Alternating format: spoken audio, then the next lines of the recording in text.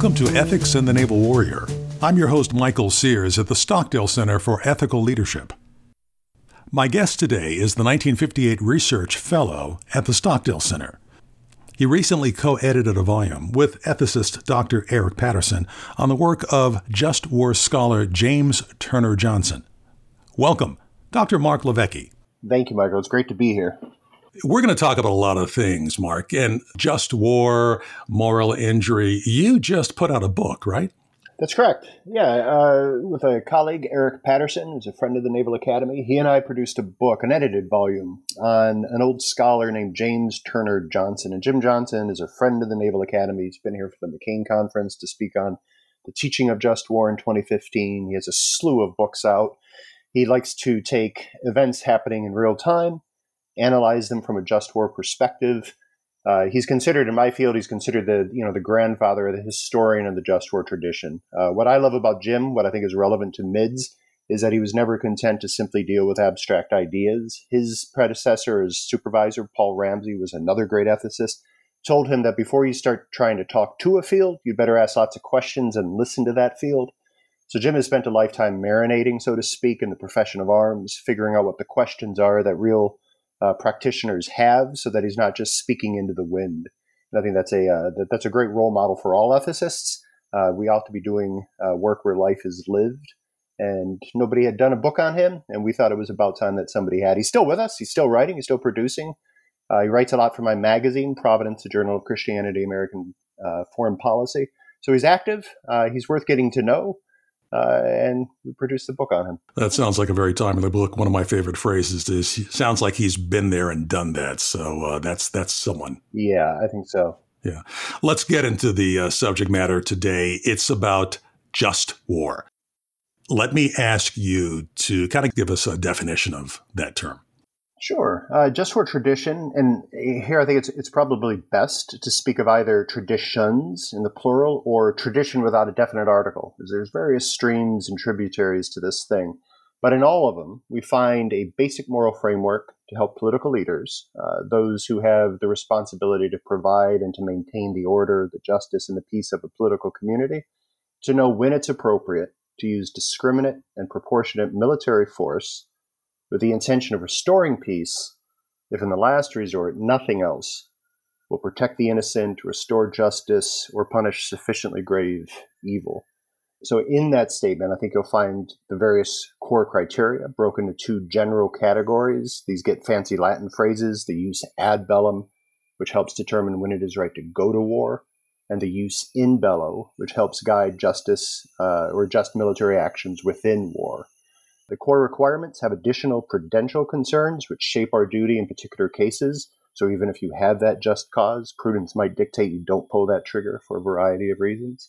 But in sum, the just war tradition is a moral guidance for peacemaking on a case-by-case basis. So let me break that down a little bit. What I think I hear you saying is there are times when kinetic warfare is justified. Is that what you're saying? That's exactly right. That's exactly right. And that's the heart of the just war tradition. Going back briefly to Jim, one of the things that he brought to the tradition is to remind us that the tradition has a presumption against injustice. That's where it starts. It's exactly what you said. There are times where responding to an injustice is a necessary and morally right thing to do. For many, the tradition has come to mean a presumption against violence, as if violence is the problem. And the just war tradition is a responsive mechanism. Violence is already happening somewhere. We respond to it by first evaluating whether or not that violence that's occurring is just or unjust. And if it's unjust, then we may have a slew of responsibilities in how we respond to that. So is this a legal framework? Is there, the world court? Is this a moral framework, an eye for an eye? Where does it fit? And then I want to get to the details of that framework. Yeah, no, that's an insightful question because the answer is both. It is a legal framework. And here I would need Jim to tell me whether or not this following statement is true. And if it's not true, he would correct me in a heartbeat. It might be true to say that it was a moral guide before it was a legal guide. I don't know if those are truly distinguishable. But it is a legal guide. You find the framework in various ways in international law and the law of armed conflict, etc. But it is absolutely a moral guide. It takes seriously the fact that given the conditions of history, given the conditions of the human soul, there are some people and some regimes that want to push around other people and other regimes. And the classic just war tradition takes its roots from the intellectual patrimony of the West, the Greco-Roman and Hebraic, that's to say the Judeo-Christian traditions of the West. From the classic Christian sources, I think interestingly, we find just war as a moral practice grounded in love. And one place you see this is if you look in Thomas Aquinas' massive Summa Theologia, you'll find his discussion of the morality of war takes place in the middle of his very long disquisition on love and how love manifests in a conflicted world. So it is absolutely a moral guide that takes seriously the fact that war fighting, however moral it is nevertheless a heavy business. It can be morally injurious to its participants. It's something that needs to be contained. It needs to be restrained where possible. But in essence, I think both from the legal and the moral frameworks, just war tradition's concern is for peace, and it's all about human flourishing. Let me be the devil's advocate. So you're telling me that just war is about building peace. Are those just words? They aren't just words. I became, if I can indulge in a bit of biography, my first sort of contact point with something like the just war tradition began way too long ago. But I happened to be attending the 50th anniversary of the liberation of the Auschwitz-Birkenau former Nazi concentration camps in Oświęcim, Poland. And, I was a young kid, sort of directionless, just hanging out in Europe after college. After the formal presentation at this ceremony, they began to read the names of all the dead. And they had committed to reading the names until they had read the entire list. And assuming for a moment, and this is a counterfactual, but assuming for a moment that we have all of the names of the approximately 1.2 million people who died just at Auschwitz-Birkenau, and assuming that it takes a second to read a single name, I worked out that if they read the entire list of 1.2 million names, it would have taken 13.8 days to read that entire list. And now you've got to understand, Michael, that when I'm at this 50th anniversary, I'm having my own sort of spiritual struggles. I'm trying to figure out what I believe in the world. I'm becoming a Christian. I don't really want to become a Christian.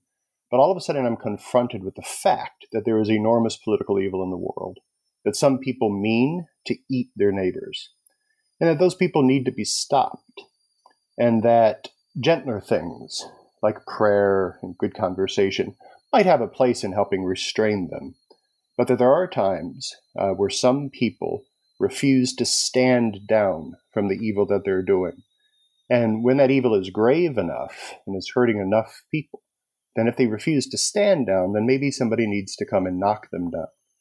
And you knock them down not with the aim of simply crushing them into the dust, but of attempting to restore those conditions that really alone in history allow for something that approximates peace. You need justice, you need order. Without those political goods, no other political good like health or life can endure with any certainty. And so given the conditions of this world, war is aimed at bringing about the conditions that make peace possible. It seems counterintuitive, such is life. I like the way you presented that, but that takes study and it takes dedication to the ideals that just war is all about. You can't just say the words. You've got to listen to what you and others say and internalize them. Correct. Many of the people who will be listening to this presentation will be those people who will be standing up, moving to the sound of the guns, so to speak. Now, as that happens, Dr. Ed Barrett here in the Stockdale Center did do a presentation a while ago about moral injury. Can you tell me the pivot point or the balance or the connection between just war and moral injury? Yeah, absolutely. I can. And I can also do a shameless plug, if I may. Please do. Sometime in the spring, I think in June, I have a book coming out grimly called The Good Kill, Just War and Moral Injury. It's coming out through Oxford University Press, and it's basically a version of my dissertation work. The connection between just war and moral injury is at this point well documented. It's the connection between war and moral injury. I think Ed probably talked about this. There's a Veterans Affairs psychiatrist named Jonathan Shay. Jonathan Shay was working with a group of Vietnam veterans, combat veterans, who had all been diagnosed with PTSD, post-traumatic stress disorder. And as such, they manifest the typical signs, sort of hyper paranoia, hypervigilance, those sorts of responses that one would have to life threat traumas. But Jonathan Shay noticed that some of the veterans also had clusters of different symptoms that didn't necessarily register with post-traumatic stress disorder. These symptoms were things like shame, crippling remorse, horrific levels of sorrow, guilt, these sorts of things. So he began to dig deeper, and he began to realize that he was identifying a separate set of symptoms that presumably came from a separate kind of condition. He began to notice a pattern that fit with all these veterans. They had some sort of a kill in combat, and it might have been a legitimate kill of a lawful enemy taken under the laws of war. It might have been an accidental killing of a civilian. It might have been some level of an atrocity, but they all had a kill in their background. And then to fast forward through a lot of investigative work, people began to recognize that there is a link that can be made between killing in combat and something that they've come to call a moral injury. And I know Ed touched on this. There's a couple different ways to define a moral injury. It could be a sense of betrayal from someone in a position of authority in a high stakes situation, or, and this is the definition that I use in my book, a moral injury comes about when one does or allows to be done something that goes against a deeply held moral commitment. In the West, at least in the West, you find that many of us grow up with the presumption that killing is wrong, period. But in war, it is necessary. You might not have that second bit, but most people have at least the first bit. If you look through combat memoirs and you look for some version of this phrase, you begin to see it.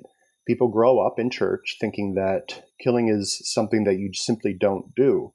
Then you get sent into combat and it becomes the metric for success. And so for some, because they haven't thought through the morality of killing, a theology of killing, if you will, the very business of war fighting becomes morally injurious. Mark, that is fascinating stuff. We'll stop it right there, but I want to bring you back and talk about that connection between just war and moral injury. I think that's something that our audience clearly wants to understand because, again, we're the guys going towards the sound of the guns. That's right. No, it'd be a privilege to come back. I'd be honored to. Mark, thanks for joining us today. I appreciate that. Thank you for having me. Thanks for all your work.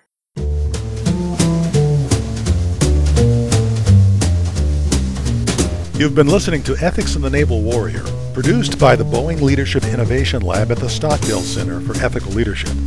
You can find more of our podcasts by visiting the Radio Stockdale page at usna.edu.